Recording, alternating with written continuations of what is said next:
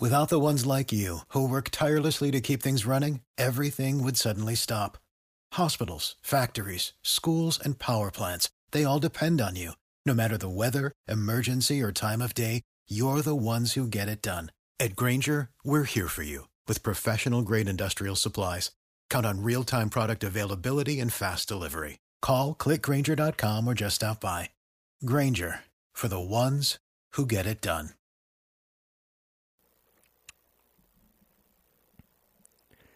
Hello, everybody, and welcome to the Young and Wrestling Podcast, episode numero uno, or one, or I, or yeah, that's it. Episode 1B. Episode 1, hopefully better than the Phantom Menace. Yeah, for real. Although it's turning into that. We've had a couple technical difficulties. We're still trying to get some kinks worked out. Not those kind of kinks. We killed Liam Neeson in the process. Exactly. And the best guy we have, we killed in a minute. Yeah, really. So we did a test run last night. Everything worked. Of course, when you need it, stuff breaks. That's life. That is life in a nutshell. So anyway, we were talking when we thought we were recording, and we really weren't. We were talking about the beginning of the year, because what we're going to do, we're going to kind of go through the year, and we're going to go through the year and just sort of get our thoughts together, like I can't do right now. We're going to summarize. Like I cannot do right now. We're going to take all of the thoughts in our head, and we're going to condense them, and it's kind of like a funnel, and we're gonna spin it down the funnel. And I don't know where I'm going with this. Please stop me. So anyway, the Authority comes back at the beginning of the year. Yep. Roman Reigns wins the Rumble. Brock Lesnar, Seth Rollins, John Cena have a crazy triple threat match in Philly. All that stuff is good and bad. I think you can take your guess as to what we think of each. We head into the road to WrestleMania. None of it is really that entertaining. Then we head into WrestleMania. All the matches are pretty decent. We agree that Brock Lesnar, Roman Reigns was a heck of a match. Sting versus Triple H was fun, despite the out-of-nowhere finish and dreadful booking, so to speak. And Undertaker looked fine. And then we head out of that WrestleMania. We have a new champion in Seth Rollins, who cashes in his Money in the Bank in the main event after the RKO of death earlier in the day. And we then head into Brock Lesnar, kills everybody. All that's good stuff. Seth Rollins, heel champion. Good stuff so far. Then the wheels slowly but surely start to fall off the track. Actually, one thing, before we get to the wheels falling off the track, one thing that I forgot to mention, I knew I was forgetting a match before we started recording. I knew I was forgetting a match. The match I was forgetting, because it was forgettable, at least in my opinion, John Cena and Rusev. John Cena is the new U.S. champion, and he has this new U.S. Open Challenge heading out of the road to WrestleMania. That was one of the only highlights when we got the U.S. Open Challenge every week. Really was the highlight of Raw, really for the 6 to 8 months. Yeah, seriously. You know, of course, after WrestleMania, you get the post-WrestleMania blues. None of it is really that exciting. They're still trying to push Roman Reigns. Big Show is still on our television. Randy Orton's in the main events. It's just all awkward. There's a little glimmer of hope, though. They include Dean Ambrose in the Payback main event.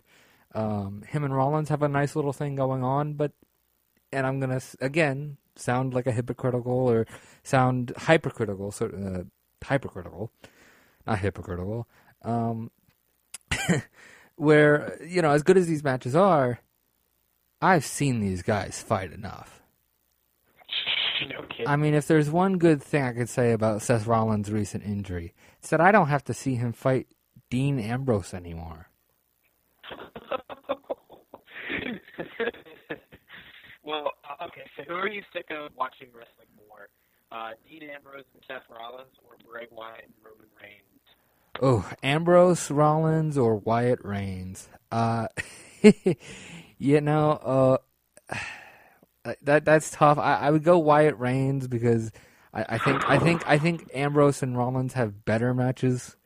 And I think their characters gel. Chemistry. Their characters, yeah, they have a really good chemistry, and their characters gel a little bit more than Wyatt and Roman's. So I would tolerate the overkill of Rollins Ambrose over the overkill of Roman Wyatt. Oh, what a rough day in the office, mate. What a rough day. Cesaro and Kid won the tag titles at some point here. Literally like a cup of coffee. Yeah, they won it, and then this is really where the New Day starts getting some momentum. They were kind of just floundering in the, I don't want to say floundering in the mid-card, because the whole tag division's in the mid-card, but they were just kind of floundering, a floundering face tag team, and they started to get a little bit of an edge. They started to cheat a little bit more. They started to show a little bit more of their personality, and by May, it worked off, and they were tag champs. Yeah. You want to talk about the superstars of the year? I definitely want to give it to New Day, for sure. Absolutely. They're in the running. I'm sure we'll talk more about awards we give out and stuff later on, but absolutely, most improved. New Day is in the running for that. I'm trying to sort of rack my brain to see if I'm forgetting about anything. Of course, my personal favorite wrestling company of 2015, Lucha Underground, is going strong. I forget exactly what feuds were happening at this time, but Lucha Underground is overall gaining momentum. Very good product.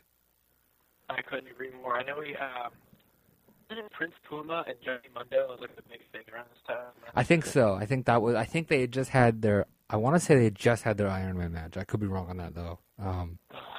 What a time to be alive, baby. That I know. I do know. I think this was Road to WrestleMania, but I do know Phoenix and Mil Muertes had their casket match, and it was just this brutal, vicious fight. That's wonderful. I'm glad you got me in the show. It's very well. It's the best thing I can say about Lucha Underground is, wrestling fans, we want something different. It's definitely different. I admit it might not be people's cup of tea, but it's different. You can't say it's not trying to be different. Oh, yeah. Take a hint, TNA.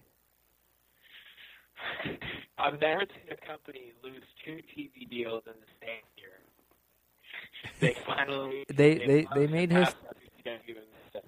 They made history. That's for sure. I think that was all that happened in the springtime, at least for WWE. I know in NXT, this is where we got Samoa Joe debut, which I didn't think would ever happen, to be honest. Yes, same here. And I was a bit surprised when he got debuted in WWE, or even this is really just a very surprising year as far as debuts go. Especially with Samoa, he was always I really don't think he's gonna get signed. I think we got a lot of I think he's too long. I think he gave that Christopher Daniels syndrome, but no, I'm glad I went, and he looks better now than he ever has. And he does. When he came back in May, I think he was still maybe a little bit rusty. I know his first 2 matches weren't really that good, to be honest. I know him and Kevin Owens had a match, but you could really tell they were saving it. They were really saving their energy for something bigger or better. But man, yeah. Joe, as of recently, and we'll cover this as we go later in the year, but Joe, as of recently, somebody has lit a fire under him. Whether it's himself, whether somebody said something, who knows? Samoa Joe has a fire lit under him, and that's money. Yes. I know I'll have a topic about this later on in the show, but I definitely see him breaking out 2016 on the main roster, for sure. Oh, absolutely. We then head into Elimination Chamber. Kevin Owens debuts on the main roster at this time. He has a nice little program with Cena till Money in the Bank, or no, the one after Battleground, or was it Money in the Bank? It was one of those. It was he beat Cena Chamber, lost Battleground, I think. He lost to Cena Battleground. He lost to Cena Money in the Bank. All three of Okay. those. Okay, I think. Okay, yeah, I think you're right. I think it was. I can't remember. My God. Some of these pay-per-views do kind of blend together, especially when they do the same match again. But the Cena Owens trilogy was still three beautiful matches to watch. It was Absolutely. I think I like the Money in the Bank a little bit more than the Chamber one. Everybody points to the Chamber one, I know, because Kevin Owens beat him clean. But I think I prefer the Money in the Bank slightly, just as far as a match standpoint. The Elimination Chamber also saw the debut of the Tag Team Elimination Chamber, which is a nice idea on paper, but man, I wish it had been executed better. Yeah, I will admit you can on the Lucha Dragons. I know they were very, very fresh in the company, so I don't want to say Sin Cara is the bad because he's really not. I think that suit is just more so cursed than anything. That suit is that cursed. mask is the devil. I mean, the original Sin Cara took that to like a voodoo priest or something, or maybe WWE needs to take that to a voodoo priest. Gave it to Like it's cursed. Anybody that's in it messes up. So the Tag Team Elimination Chamber was just overall awkward, in my opinion. It was just yeah. I mean, it really was just one of those matches where like, oh, we gotta stand in this spot and wait for this guy to do this thing that is totally unrealistic. And then we also got another terrible chamber match. I think this is where, if you can point to the Elimination Chamber jumping the shark, this is the night you can point to it, because even the regular Elimination Chamber was not that good. It really isn't. I mean, the two best matches on the Elimination Chamber card had nothing to do with the Elimination Chamber. Yeah, seriously. Really. Kevin Owens, of course.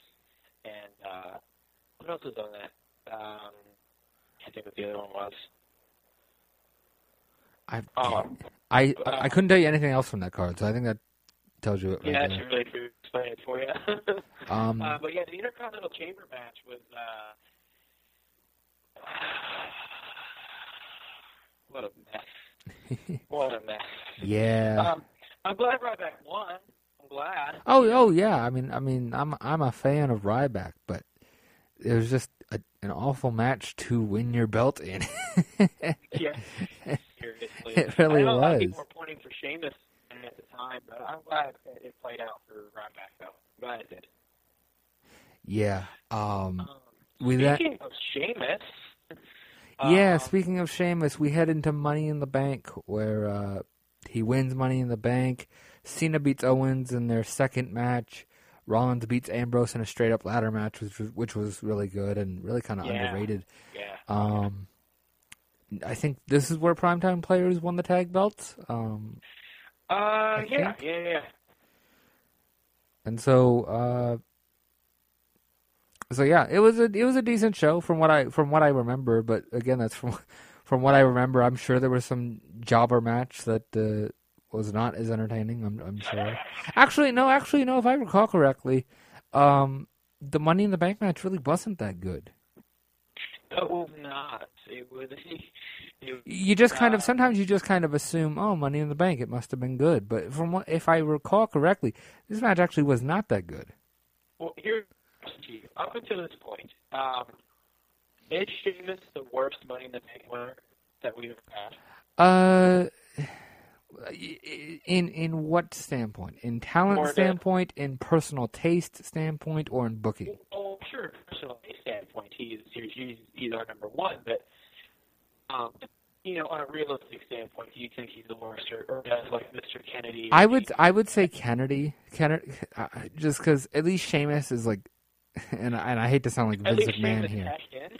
Well, at least Sheamus is big. Like at least Sheamus is like a tough big guy. Yeah. Whereas Ken Kennedy like hurt himself every 2 seconds. Every time he puts his hand up to grab the microphone, he's breaking his collarbone. Right. I mean, you could argue maybe a guy like Punk when he first won it. You could argue maybe Maybe I a thought guy it was like fine. It Alberto didn't Del turned Rio. out so well, though. Just didn't work out for him in the end. Then there was Sandow. A lot of times you forget about these guys who have won. Ziggler won Money in the Bank. Sandow won Money in the Bank. Kane won in the bank. Yeah. Swagger won Money in the Bank. Oh, I completely forgot about Swagger winning, and yeah, he is a world champion because of that. And he got. I would say Kennedy, from a combination of personal taste and if you're talking like realistic, a realistic standpoint, and plus what he did with the case, which was nothing. He made the announcement he was going to cash in at Mania, and that was it. That was really it. He got like one promo with it, and then he lost it, which is fine by me. I didn't want to see Ken Kennedy as world champion anyway. Seth Rollins beat Dean Ambrose. Sucks for Dean, but it's another case of, and I've talked about this before with other people. When they lose a match, you can lose a match and not be buried, but if you lose a match and you're not heard from for like a month and you're treated like nothing, then you're buried. Right. I think it's the same thing with Bray Wyatt. He's not buried, but he's not as legitimate. Right. And they're not capitalizing on, especially a guy like Bray, because he really kind of needs it because he almost never wins. But Bray really needs he put up a great fight against Undertaker. He took Undertaker to the limit, and instead it's just like, oh, he lost. Yeah, really. Oh well. Which brings us to, what was the next one? I think it was Battleground, which really, if I recall correctly, nothing of note happened on this show outside of the ending. Right. When did we start having a Divas Revolution? I think it was right before this show, because I believe this is where we had the triple threat. That's right. When we thought the Divas Revolution was going to be an actual thing, and it's like, yay, Divas Revolution! Oh my God, what is this? They desiccated all of it. The Divas Revolution was great for about 2 weeks. Great idea, paper. For about 2 weeks, it was great, and then it was like, oh, I've seen this match, and I've seen this match, and I've seen this match. All right. And it was like no breakout, and okay, the teams are over. We're gonna start seeing them as individuals now. I want to see a deep roster, and that's why a lot of people are tuning out Raw, especially in 2015, because there's no deep roster. And this is where the summer is where I started to notice that Raw was not in a good spot, because generally, especially the last 5 years, pointing back to the Nexus thing, and even before that, WWE always has a summer angle. They always have a summer angle that gets people excited, whether it was Nexus or Punk or AJ or Bryan or Lesnar coming back. There's always a summer angle that gets people excited. Now, you could argue Undertaker coming back was the summer angle, and you'd probably be right, and it was the best thing on the show, but there really wasn't, outside of Undertaker, there really wasn't anything too Raw at this point. Cena Rollins was a good match and a good build-up, I suppose, but it really wasn't that interesting. I love Jon Stewart. I'm a huge fan of him, but I think everybody really soured on Cena and Rollins because of the Stewart. Yeah, it was just... this is where I started to realize that this year was not going to go that well. When even the summer, I was just kind of like, well, I'm interested in some of it, but, not as much as in years past, so to speak. With that being said, The Undertaker and Brock Lesnar have the segment of the year, at least in my opinion, where they fight everywhere. And it's a frickin' brawl, and they kick everyone's ass because it's The Undertaker and Brock Lesnar. Yeah, you literally have the two biggest matches in WWE today, and it was nice. I guess back in the day, back in Youngins, this happened on often. It was just, it was either, even if it did happen often today, it was still a great segment, regardless. Right. It was just, and somebody pointed out on Twitter, and I wish I could remember who it was, but it's been so long now. But somebody pointed out, I remember saying, because they were doing all these video packages and stuff, and somebody was like, could you imagine if they put this much effort into a match between guys who are on the roster full time? Yeah, really. And it's just kind of like one of those makes you think, like, What if, huh? Right. And so then we head into SummerSlam. It's a decent show. Well, before we get to SummerSlam, didn't we have TakeOver Brooklyn right before that? You know what? You are right. I apologize if everybody listening, I've been skipping over NXT because I don't watch NXT regularly. I do check out the takeovers, but that's kind of about it. I am what you would call a casual NXT watcher. So I actually have been glossing over NXT because during this time, Finn Balor wins the title in Japan, and they have Beast in the East. I again completely forgot about that, but that was not a great show, but a different show. It felt different. Yeah, it was refreshing, I think. Yeah, By it the was. way, wait till you Bam Bam Bigelow's moniker for your WWE gimmick. It was a really different WWE show, and again, in an era where people are clamoring for different, really professional burping into the mic. In an era where people are clamoring for different, anything you can do, good, bad, or indifferent, to set yourself apart or to set this show or this brand apart is a success. And they did a good enough job. They set this show apart. Michael Cole was actually doing commentary instead of trying to plug JBL's Twitter. So it was a fine show. Not a blowaway show, but a fine show. With that, we head into NXT Brooklyn, which was a fantastic show. We got Jushin Liger.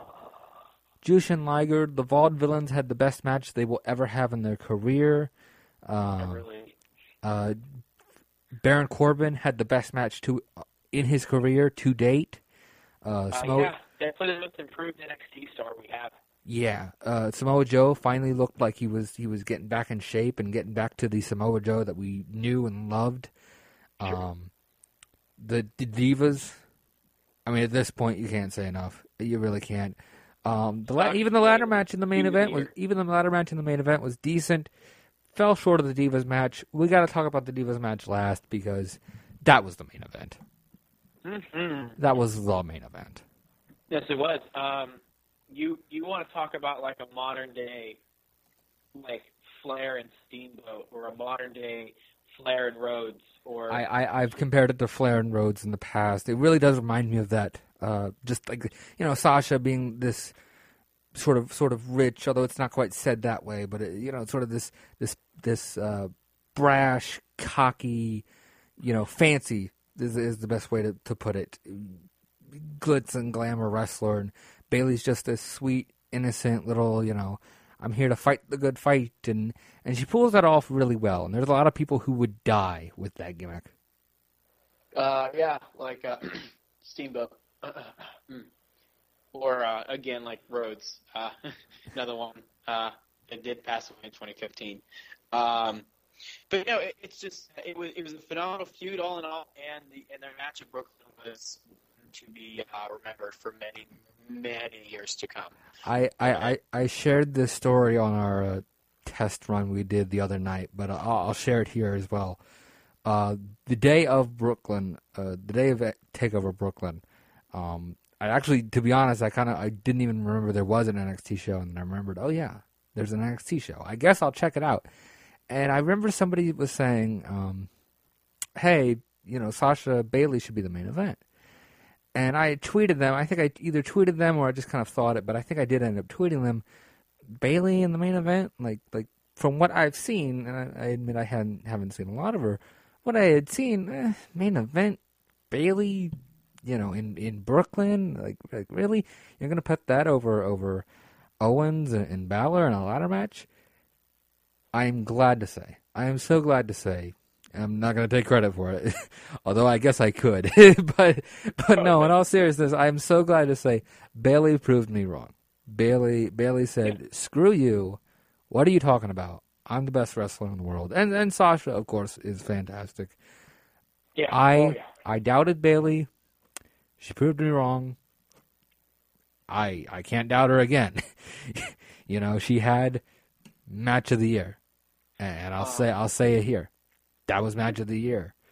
So for that, for me doubting them, saying, I don't know about main event, I was wrong. Put that on me. I will say, though, that in 2015, Bayley gets my award for the most over face in 2015. Hands down. She's up there, and actually, yeah, for the most part, I would say you're probably right. Especially considering the fact that she's kind of the only face that hasn't been hurt. I mean, think about all the other faces have been hurt at least for a little bit. Bayley's hand hurt for a few weeks. And, that's true. That's true.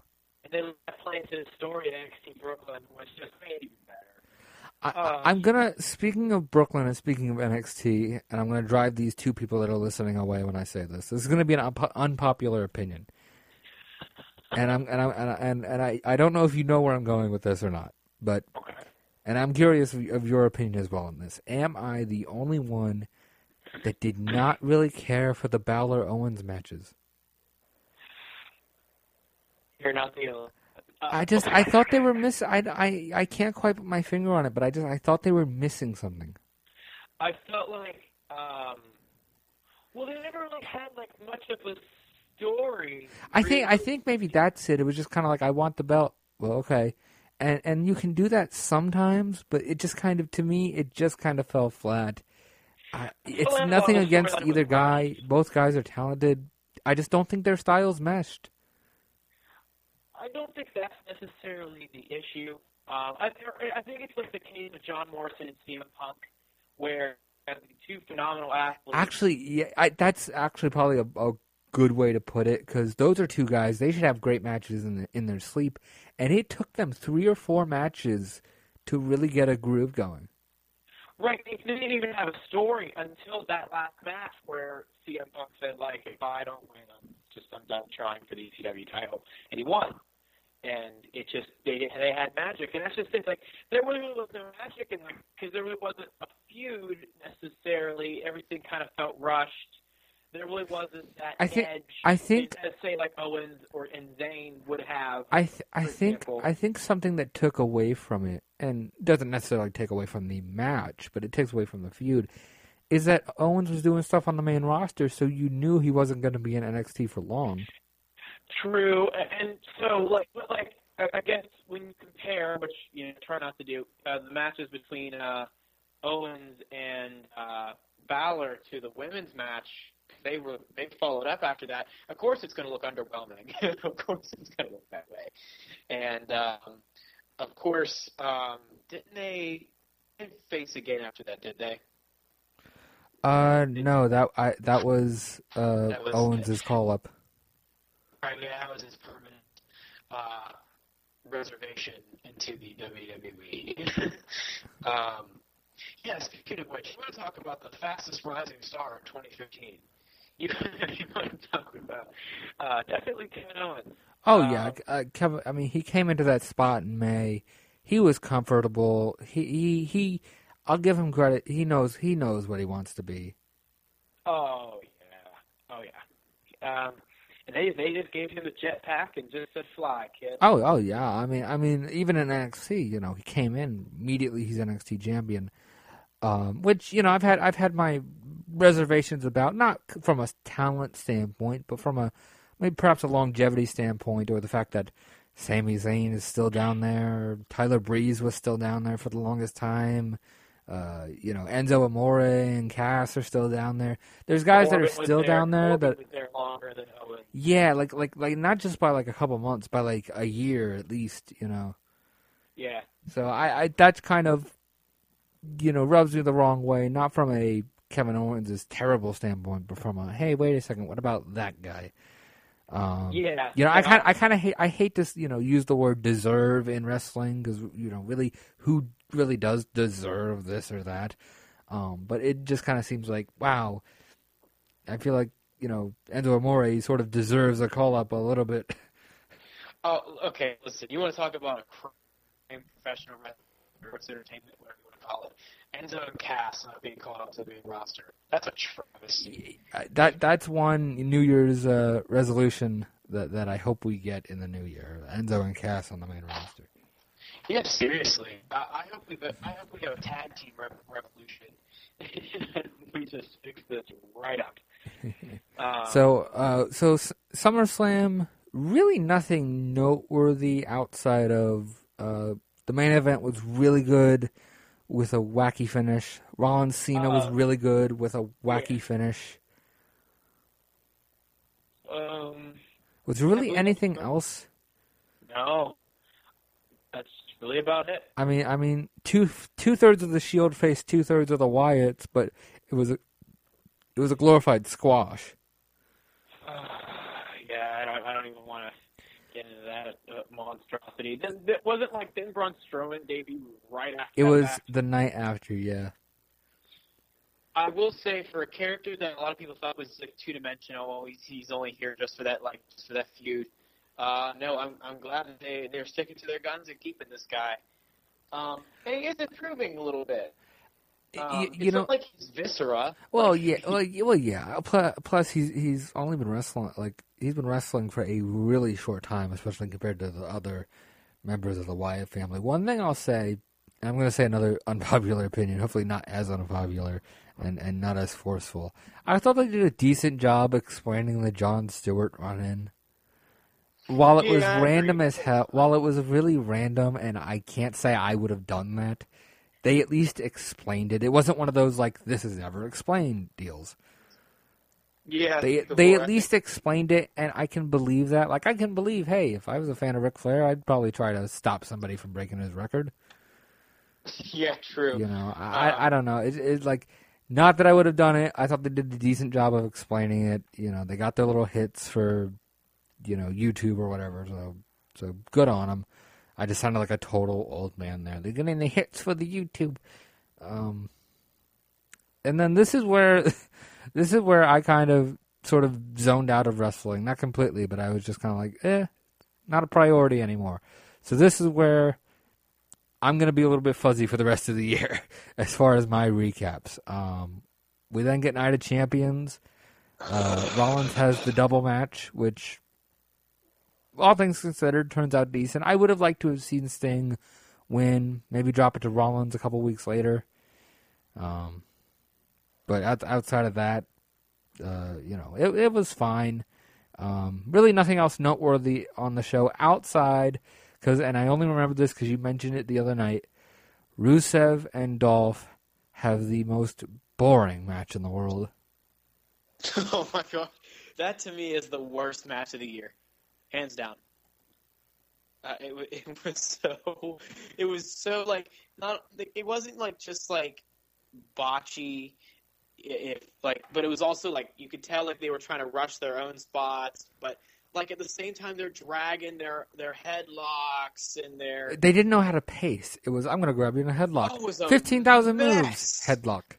Holy moly. And then combine that with, and I cannot believe that we forgot this, but over the summer, Rusev, Dolph, Lana, and Summer have this love trapezoid going on, which, and here's the thing that kills me, and you could say this about almost anything from WWE. You go back 5 years, anything I've recorded, and I probably say the following sentence. It had potential. It started off good. It was a good feud for like 2 weeks, and then it just went straight down the crapper, and it got worse. It got worse and worse and worse, and by the time Night of Champions came around, we just wanted this feud to end. And guess what? They had a 20-minute match of a feud that every single person in that arena wanted to see end. It was one of the bad. worst matches of the year. And that is where, as a fan, I was kind of like, okay, I like Dolph, but I can't really say I'm a fan of his anymore. Not after that. No, I agree. And I saw a lot of people kind of turn on Dolph during this storyline, but definitely after that match, I saw a lot of people turn on Dolph, so to speak. Oh, they just gave up on him. They just gave up. You can tell he doesn't care anymore. He just doesn't. Yeah, especially with the way he dresses himself, and we'll get on to that later on. We will get on Just to won't let that one go. We will get on to that. So they have the double champion thing. Cena beats Rollins. Makes the SummerSlam win kind of pointless, but what are you going to do? Rollins beats Sting after he basically cripples him. Unintentionally, I'm sure, I would hope. And that's kind of it. Kane comes out. They do a thing with Sheamus. Kane comes out. Then we get really the truly hideous television of the year. Not because of necessarily the story was bad. I don't think the story they told was bad. But it's the little things. And I'll never forget they had that lumberjack match between Rollins and Kane. And here's the easy out. And I know it's a cop-out, and people don't like cop-outs. But sometimes you have no choice. Cop the hell out. You have the Lumberjacks come in, beat up Kane. Kane beats up all the Lumberjacks. Rollins runs away. Kane runs the pay-per-view. That's fair enough. That's fine. Not terribly exciting, but fine. No. They have Kane beat Rollins clean as a sheet. 1, 2, 3. Demon Kane, Corporate Kane, I don't care. You don't do that. Wrong decision made. It was pitiful. It was. And I think that was the moment a lot of people gave up on this year. It wasn't really giving us anything to begin with, but that's where people said, "What are you doing?" No, I wholeheartedly agree. What else do we have? The one bright spot we did get was Undertaker was coming around more often. Him and Brock had a Hell in a Cell match to settle their dispute from the SummerSlam ending, which we didn't really get into thoughts of that.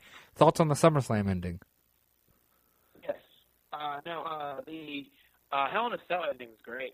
I thought the whole match was good. I thought even Roman Reigns and Bray Wyatt's Hell in a Cell match was good.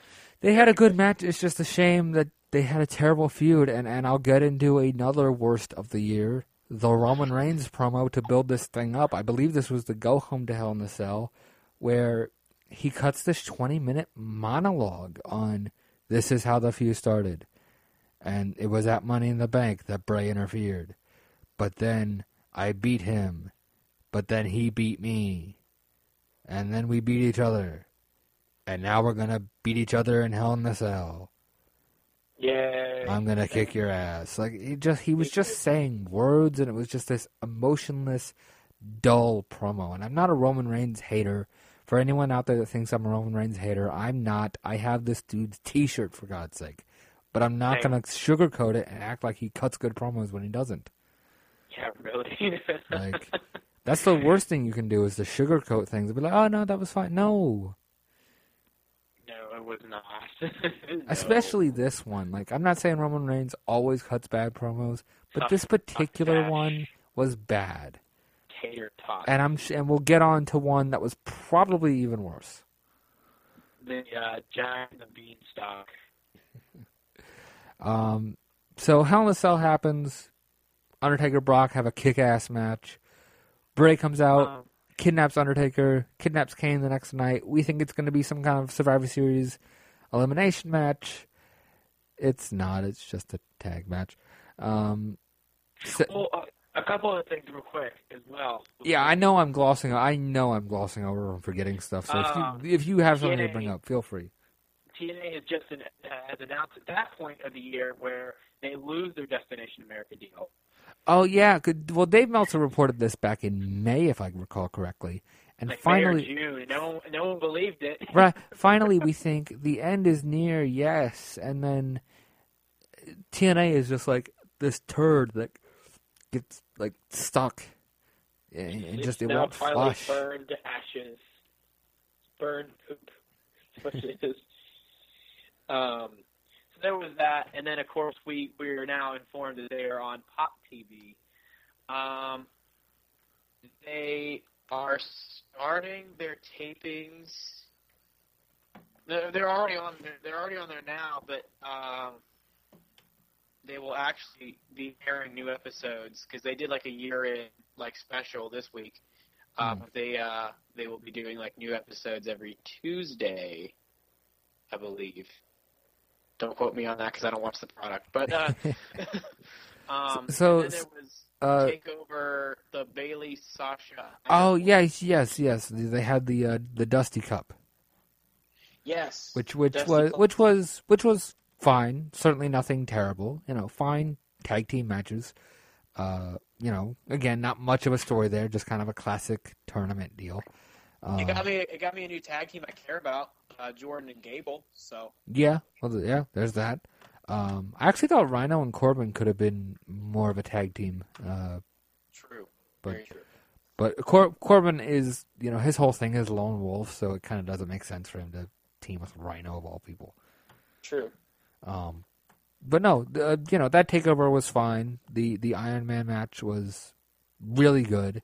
Not as good as the Brooklyn match, just because I sort of have a fundamental issue with Iron Man matches. To me, it's just like, it's one of those things, like, I don't want to say there's no drama, but it, like, until the last 5 minutes, like, really nothing that happens matters. It's kind of like 2 out of 3 falls matches.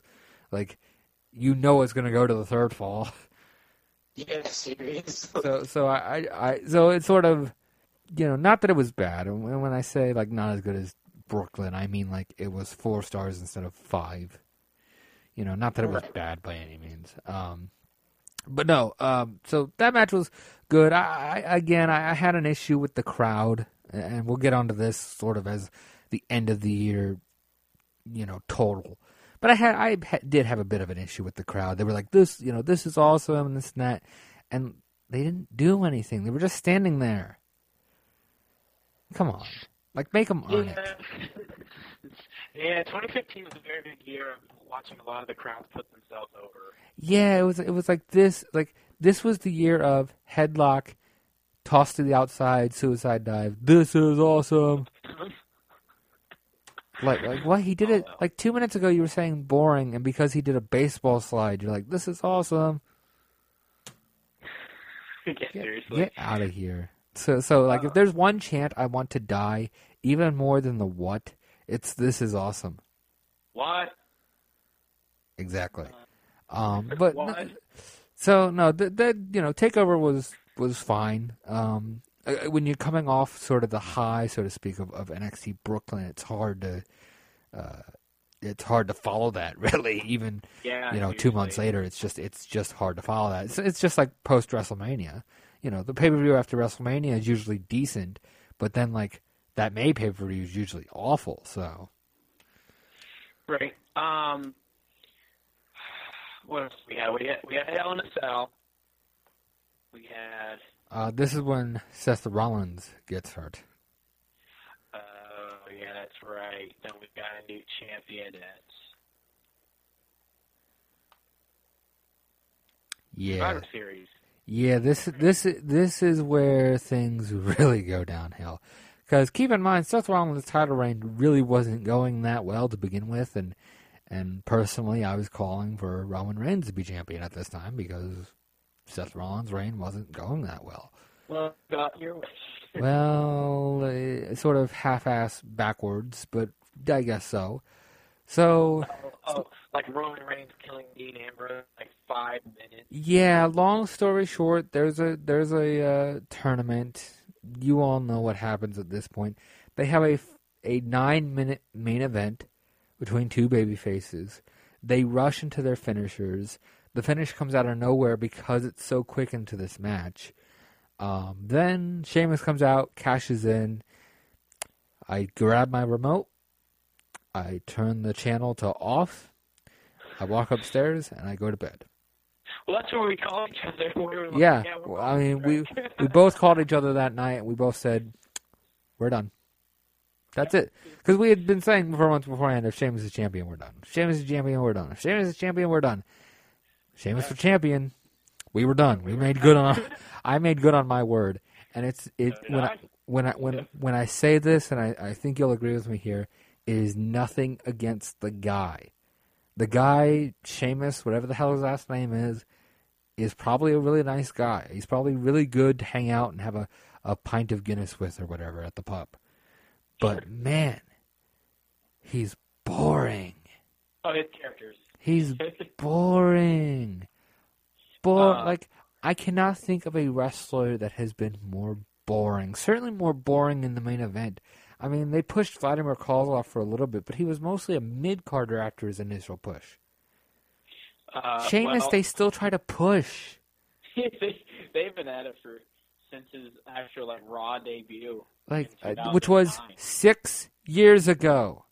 Now we're coming up on it was 6 years ago. Yeah.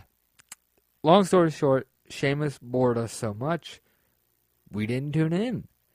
Now this is where I heard about the infamous Tater Tot promo, which I have not gone back to watch.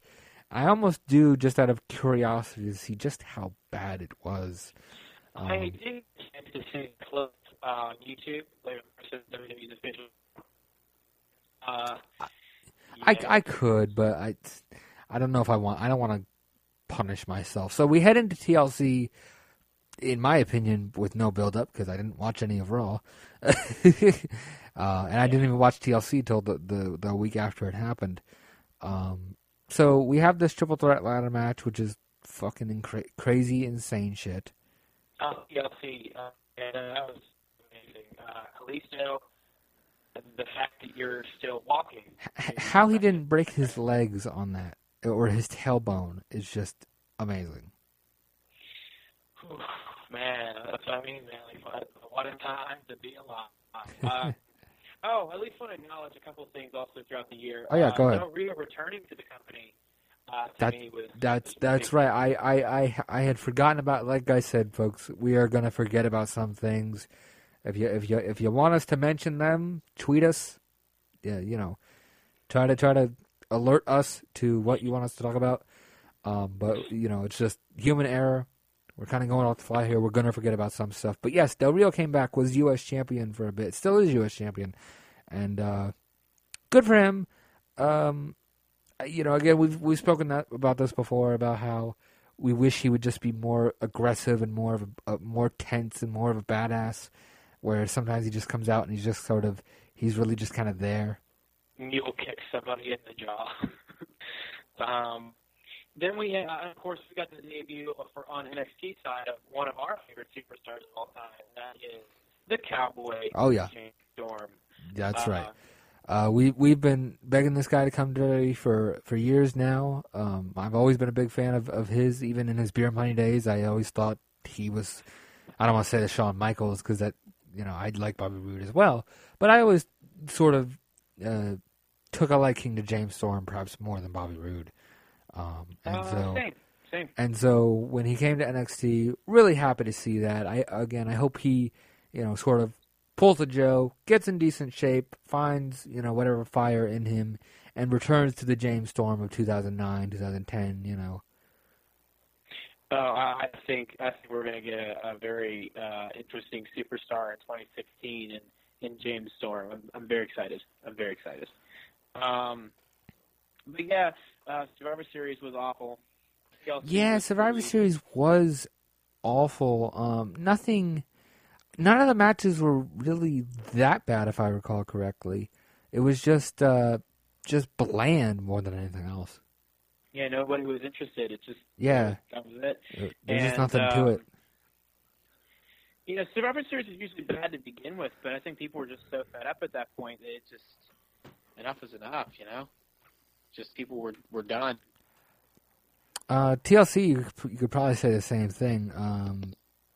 Really, outside of the main event angle and the opener, was there anything else to mention? Because I can't really think of anything else. No. So Reigns and Sheamus have a decent main event. Good considering you couldn't give a crap about any of these characters at this point. Yeah, really. Reigns gets screwed over.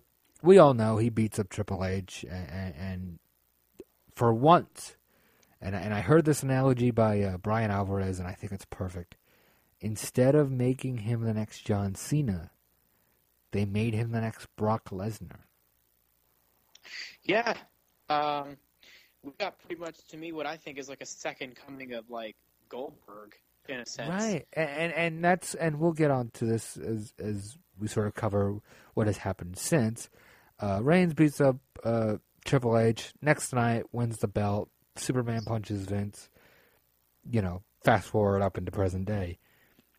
My issue, and I try to be positive. Folks, I promise I try to be positive. I promise I try not to be cynical. But this year has sort of, if anything, this year has broken me, if you can say that. I fear that they'll go back to what they were trying to do, and I fear that they're kind of doing that already. Reigns has been smiling a little bit more. He's sort of been happy-go-lucky in recent weeks. And I just sort of fear that maybe they're going back on the success that they had with Roman Reigns within that 24-hour period. Yeah, no, I have a fear, but I hope not. I think if all signs point to a Lesnar-Reigns feud for the Rumble, I think we'll be seeing that Reigns that we all know and love again. Even though it was brief. We still remember. So with that, we have reached the end of the year. I know you want to do a list of NXT stars who you think will make it and where you think they'll be. Just throw some names out there and we'll cover them. Cool. So I'm going to name the 10 NXT talents that I believe will be gone off the main roster, and then we'll just discuss whether you agree that or not. So, where we see it. And, so the number one guy that I'm going to throw out is Finn Balor. Of course, he's now saying he wants to win the world title in the main roster. Yeah, Finn Balor. I know you had some issues. He has been saying all year, I want to be in NXT, and then I think earlier today he tweeted, I can't wait to be WWE champion. Yeah, so a little bit of talking out of both sides of his mouth. I think he will end up on the main roster. Undoubtedly, yeah. I don't know about night after WrestleMania, because the one thing I'll say, it does kind of seem like they're sort of building NXT around Finn Balor. He's their John Cena, for lack of a better term. It does seem that way. But I would picture he will probably debut night after WrestleMania. We'll see though. Okay. Definitely see him as an upper Carter as well. Yeah.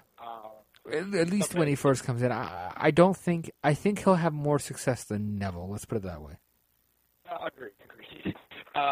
He really is like the Jeff Hardy of the business so far, especially as this enigma, this great wrestler. This alternative, larger-than-life guy who does the face paint and this, again, very not the best promo cutter, but he does have a charisma about him. Yeah, he's very enigma-like, very, very much so. Another guy I want to throw out, Sami Zayn. He'll definitely, I would predict, and I think we both will predict, that he'll be at the Rumble. I think he'll be at the Rumble. Yes. Okay. Where do you see him? Where do you see him in the main roster? I see him going, because I think if they were going to put the U.S. belt on Cena, they would have already. I see him going against Del Rio for the U.S. Championship. Okay. I'd say that. I'd say definitely anything but the world title. So U.S. Intercontinental Tag titles, I think it's pretty much open season for him as far as mid-card, upper card round. The next one I want to throw out is Samoa Joe. Joe will definitely be on the main roster. He might be on there. I'm going to make a bold prediction that he'll be on there before Finn Balor. I would agree. So I think he'll be on there before Balor. I think I'm going to say right now, I think he's the guy who debuts the night after WrestleMania. You think that's more of a guarantee as opposed to Balor, huh? Maybe I'm sort of letting personal preference speak for speak for my insight, but I have this gut feeling that Joe's going to be the guy to debut the night after WrestleMania instead of Finn. No, I totally agree with you. I would probably see Finn Balor more or less debut probably around this SummerSlam time of the year, if that makes sense. Right. So there's that. So there's Zayn, Balor, Joe. Next one with the route, Baron Corbin. Definitely, I hope this guy makes it to the main roster. I'm not quite sure when. It could still be. It might be till the end of next year, but definitely this guy he has something about him. Not necessarily charisma, but he kind of has like a presence. I think that's the best way to put it. He has a presence about him. He's like He's a 7-footer. He's different, especially in the land of NXT, where, with all due respect, it's tinier guys, more of the indie guys. Oh yeah, more of these agile dudes. Right, more of these guys who do flips. And here comes Baron Corbin, who doesn't even know what a moonsault is. He's just going to punch you in the face. Yeah, really. So with that, he brings a really different feel to NXT that I don't want to say we lost on the main roster. I hope he can keep it going into the main roster, but I'll say it definitely works for NXT. Let's put it that way. Sure. Okay, so where do you see Baron Corbin and Samoa Joe in the main roster? Where do you see them in the shuffle? That's tough because they both kind of filled the same spot, for lack of a better term. They're both sort of the big bruiser guys. So that's tough to say. Probably, I don't want to say starting off against Cena because that's almost predictable. I'd love to see Cena Joe, but I was going up against some sort of top face. Names are escaping me at the moment. Maybe like a Dean Ambrose or something. I could definitely see Samoa Joe take, like, I guess where Randy Orton's spot is, that upper card main eventer spot, kind of more or less. But like where it's the things where he could really go for any title, and it just would hurt him in any sense, because he really is a chameleon in that right. Baron Corbin,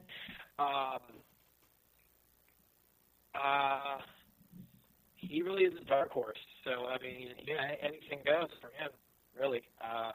Maybe in the same perspective as Samoa Joe, who's a polished veteran, but I think for Baron Corbin to his side, he just had that, I guess, it factor as his big guy, not necessarily as a main eventer guy, but as a big guy. I think it'd just be interesting to see how it would work for him. So we got Joe, Zayn, Balor, Corbin, Bayley is number 5. Bayley. Yep. She'll probably be the night after WrestleMania as well. Kind of surprised she wasn't this year, to be honest. She'll make it to the main roster. Hopefully not with a dumb hashtag. I don't want to say her first feud will be Sasha Banks. It'll probably be like the Bellas or something. Okay. Yeah, I'd say like her and Nikki Bella would be like a dream feud waiting to happen. I definitely see her being the top face of the company, hands down. Yeah, we have had the debate before on would this gimmick flop in the main roster or not, and I don't want to say it will, and I'm not rooting against Bayley. She proved me wrong. I'm more than happy to say she's a fantastic wrestler, fantastic gimmick, but I just kind of feel like it'll. I don't want to say it will, I don't want to say like, it'll totally flop, but I get this bad feeling. That'll be the best way to put it. I just kind of get this bad feeling that it will flop. And that's an interesting way, and I definitely respect that viewpoint, but I'm going to have to, unfortunately, disagree. It's not unfortunate. It's not unfortunate. I hope you are right. I hope I'm wrong. And I'm not necessarily predicting it. I just have this, just sort of maybe a gut feeling. Sort of the same thing, like I said earlier, about Roman Reigns smiling a lot and going back to his old persona. I just kind of have that fear, I guess. Because they're maybe creative, knows how to let us down. Yeah, exactly. Now, like, if you look at Bayley, who, like, she's not Kelly Kelly, where, Kelly Kelly was the white meat babyface diva. Okay, let's get this Barbie doll model who doesn't even know what an arm drag is. And let's get her to be our champion for the company, and let's try to make them believe that she's a wrestler. Oh no! See, no one bought that. That's when the women's roster was at its lowest. At least, as much as the Divas Revolution kind of flopped for the most part, at least the talent is leaps and bounds better. Good Lord. But in Bayley's case, yeah, it's this white babyface. But the thing is, she's the best storyteller and wrestler on the roster. No matter what roster she's in, whether it's NXT or WWE, and she actually is the name of the business. And that's the really cool thing is that she's a legitimate character.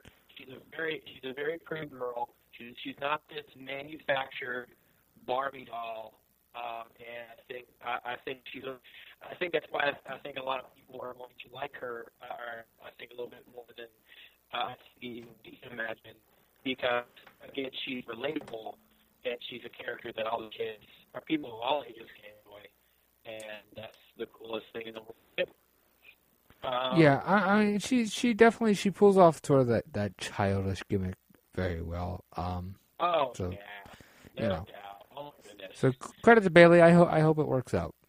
Agreed. Number 6. This one's gonna be interesting. Hideo Itami. I don't know if I see him on the main roster. If he hadn't had the injury, I may have said yes. But I think the injury did kind of take him back a couple steps. So I think, and I don't think it'll hurt him to just, stay down on the NXT roster for a little bit. Nothing against him by any means. It's just I think it's an issue of placement and timing, and there are only so many spots. Sure. I would say if Hideo Itami would come onto the main roster, it would probably be at the end of 2016. If he would. I would agree with that. Because we really didn't see much of him to begin with. So, no. I mean, he was kind of just finding his groove, so to speak, and then he got hurt. So. Yes. But if Hideo Itami were going to come on the main roster, definitely mid-card tag wrestler. I would say. Yeah, he could have a nice tag team with, pretty much anybody. Although I would love to see him hold the WWE Championship, because Kenta is a really big deal in Japan. I think that would really open up a lot of doors for the WWE. Even if he was WWE Champion for a very short period of time, I think it still would be cool to actually have a WWE Champion, like at least in the Japanese side, that they actually acknowledge. Antonio Inoki. Okay, so number 7, Enzo and Cass. These guys, how they aren't on the main roster already is sad. I would love to see them in New Day at WrestleMania or something. Just the entertainment value in that would just be off the charts. So, so Enzo and Cass, big fans of these guys, been fans of these guys for years now. They really should be on the main roster. I definitely see them holding the tag title multiple times and being definitely a big face for the company as far as the tag division goes, for sure. Number 8? Yeah, 8 is the Vaudevillains. This, and I think this is another one we're going to kind of disagree on. I love the Vaudevillains. I love the gimmick. I think it's so unique and cool, and I wish I had thought of it myself. But I feel like that's going to die such a painful death on the main roster. I feel like that's just going to be the next Adam Rose. A gimmick that works great in like that NXT local, you see the same crowd every day environment. But on the main roster, it's absolutely nothing against these guys. I think they're really talented, and I love the gimmick. I just feel like the casual audience wouldn't get behind it. Maybe. I think if the gimmick was demographed more towards like the Tumblr kids. Yeah. I maybe they just need to switch up some stuff. Yeah. Maybe they're playing it too like straight faced, or not straight enough. You know. Yeah, maybe. But if I did see them on the main roster, I don't want to say it'd be Adam Rose bad, but it'd be. I'd say they'd be. Well, it's hard to say. They don't really talk much, so it's. Yeah, I definitely would see them in a program like the Usos. Maybe. Yeah. I mean that might be something, and it would be interesting to see if they came up. Would they be faces or heels? Definitely heels. Most definitely heels, at least at first. Faces would be nice, but I definitely see them as heels because, of course, you know. It kind of seems like a heelish gimmick. Yeah, really, because we're macho and you're not, you know.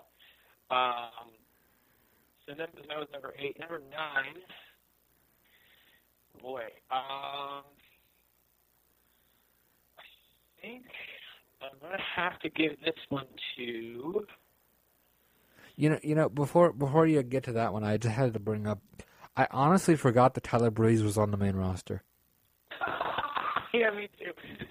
I mean, I seriously like the other day I was watching Breaking Ground, and they were talking about you know, Tyler Breeze, and they were showing him like working out with somebody, and the whole time I'm thinking, why is this guy not on the main roster? And then it hit me like a bag of bricks. I was like, he is on the main roster. Oh dear God! Not even a dozen matches in the company. Like he is on the main roster. This guy's won 3 matches and he's already Fandango. What happened? Yeah, how do I get lost in the shuffle? Jeez. Yeah, really. I just poor guy. So you're number 9 NXT star. Apollo Crews. No. No. No. I think I'm gonna have to agree. And some of this might be sort of personal opinion because I just he's fine in the ring, but I have not been impressed with this dude on the mic, and I think that's going to hold him back. Maybe you just need a black T-shirt instead of a gray T-shirt.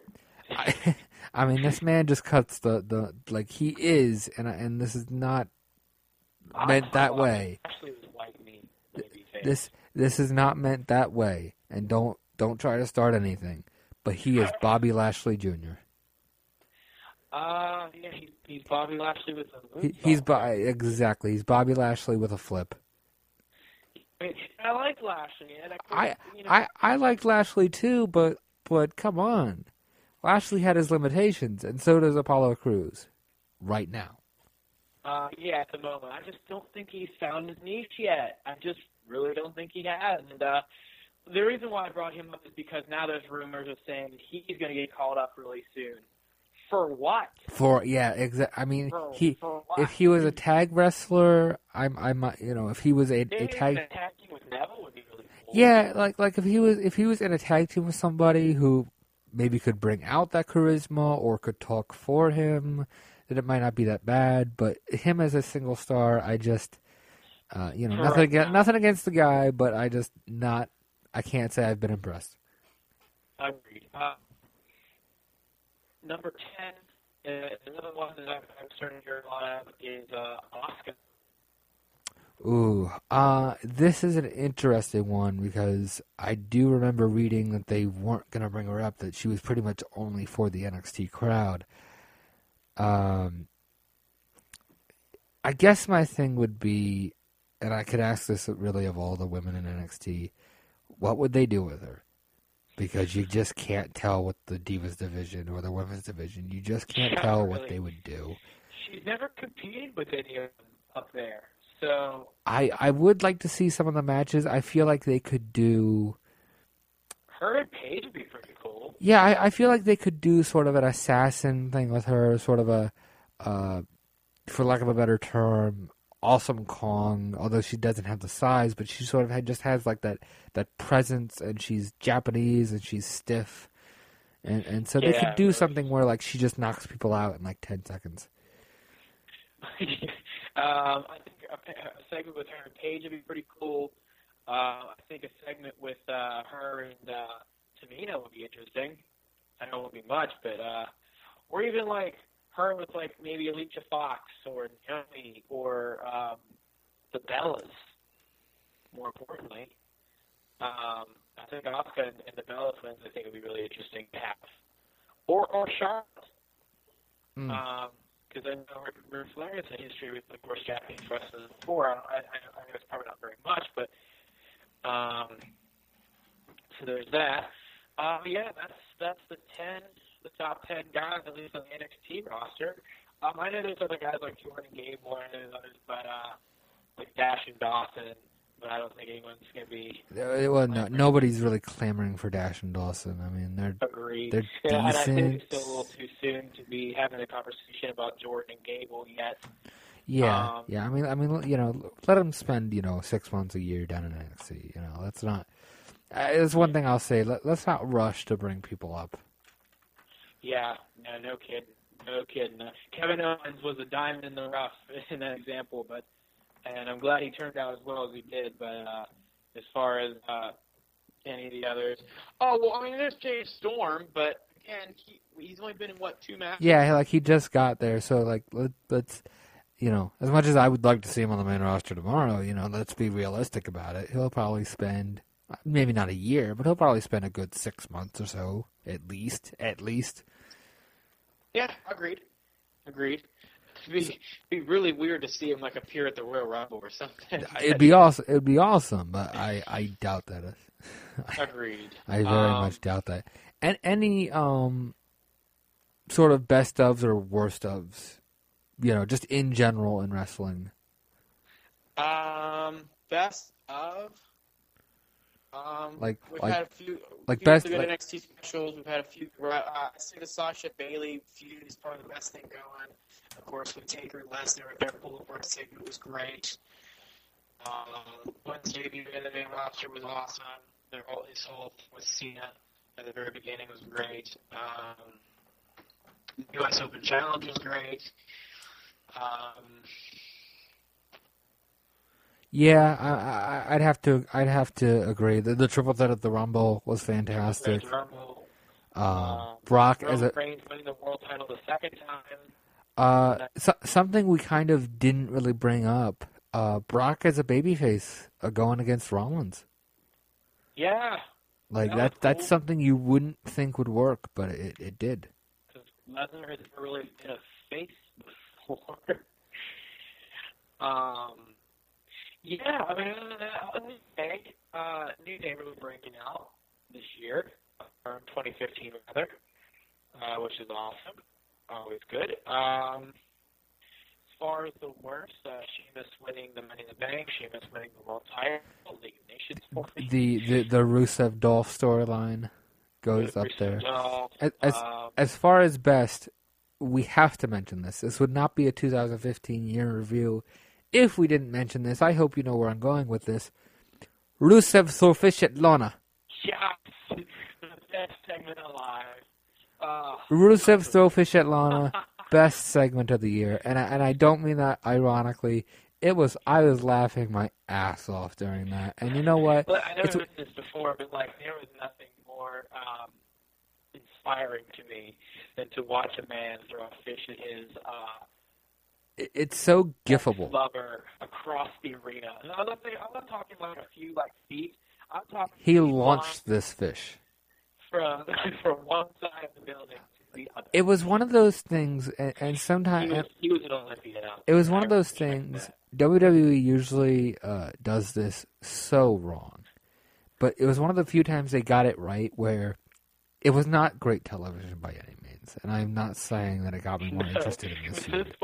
It was terrible television, but I was laughing so hard that it was great for me because it entertained me.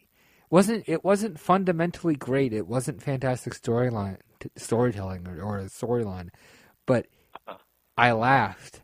I got entertainment out of it. Sure. I was laughing for a week straight thinking about Rusev Thorfish at Lana. Oh my god.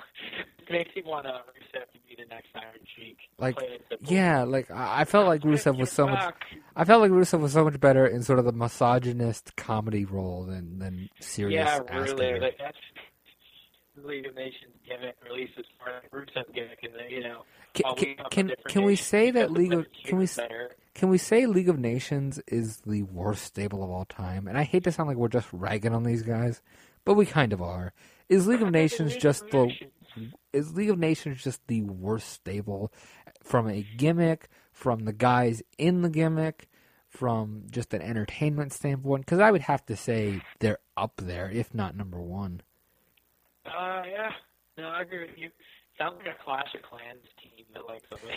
Yeah, it's just, like Alberto Del Rio's the most over one in that group, and it's actually I don't know. I would say Rusev's probably the most over in that group, but still, that's just because he threw a fish at somebody. We're still over Gavin. So yeah, I would agree. Sasha Bailey was my match of the year. The Triple Threat was my match of the year, at least on the main roster. Worst match of the year, I think you gave it to Dolph and Rusev. I'm going to give it to the Intercontinental Championship Chamber. When Mark Henry spontaneously showed up after 6 months of absence. Yeah, because I think Rusev got hurt or something, and it was just a mess.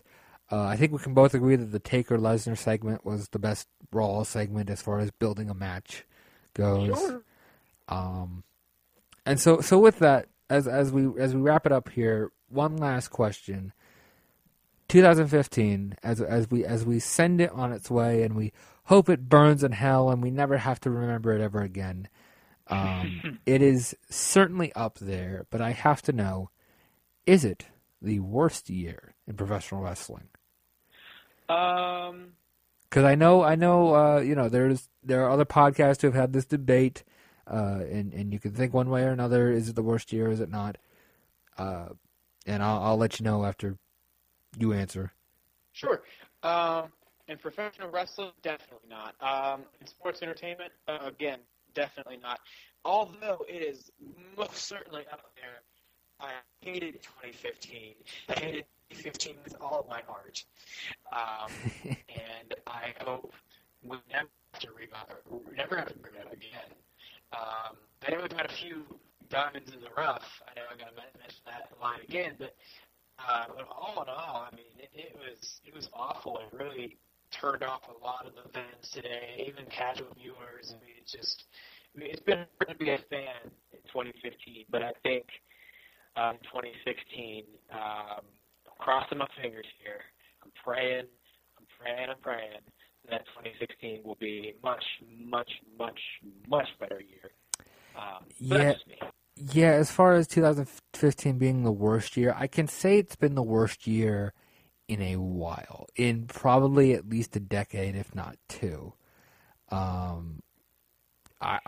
can generally find the good in stuff, which is why I don't hate the current era perhaps as much as other people.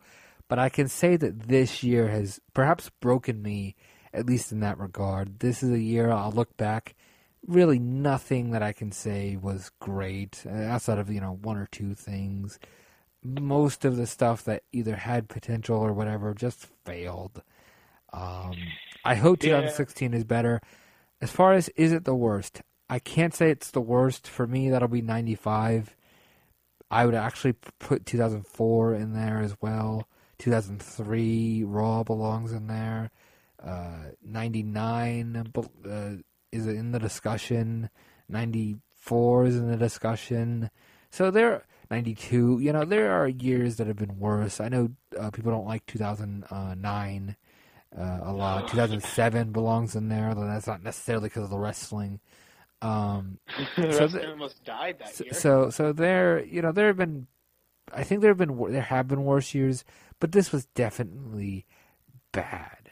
This was by no means good. No offense to if you liked a lot of stuff this year, you have a right to your opinion, but I don't know how you can defend this year. And I am like Mr. Positive when it comes to wrestling, but I just don't know how you can defend this year. I just don't. Yeah, this year this coming from a fan for a very, very, very, very long time. Yeah, well, I mean, we've both been fans for over a decade, 2 decades at this point.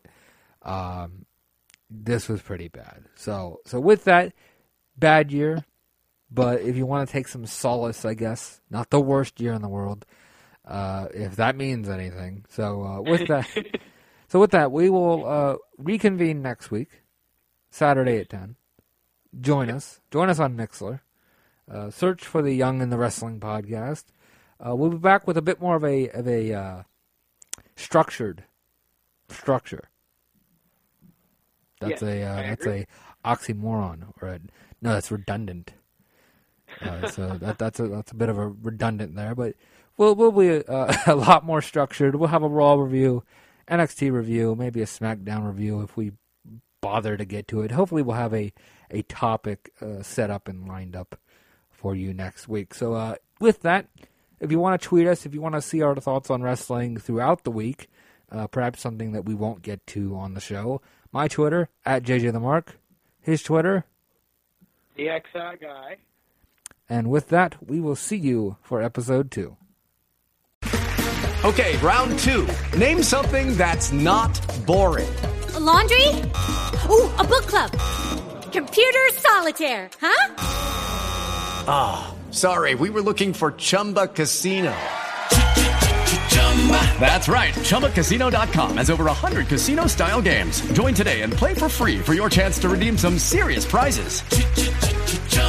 ChumbaCasino.com. No purchase necessary. Void where prohibited by law. 18+ terms and conditions apply. See website for details.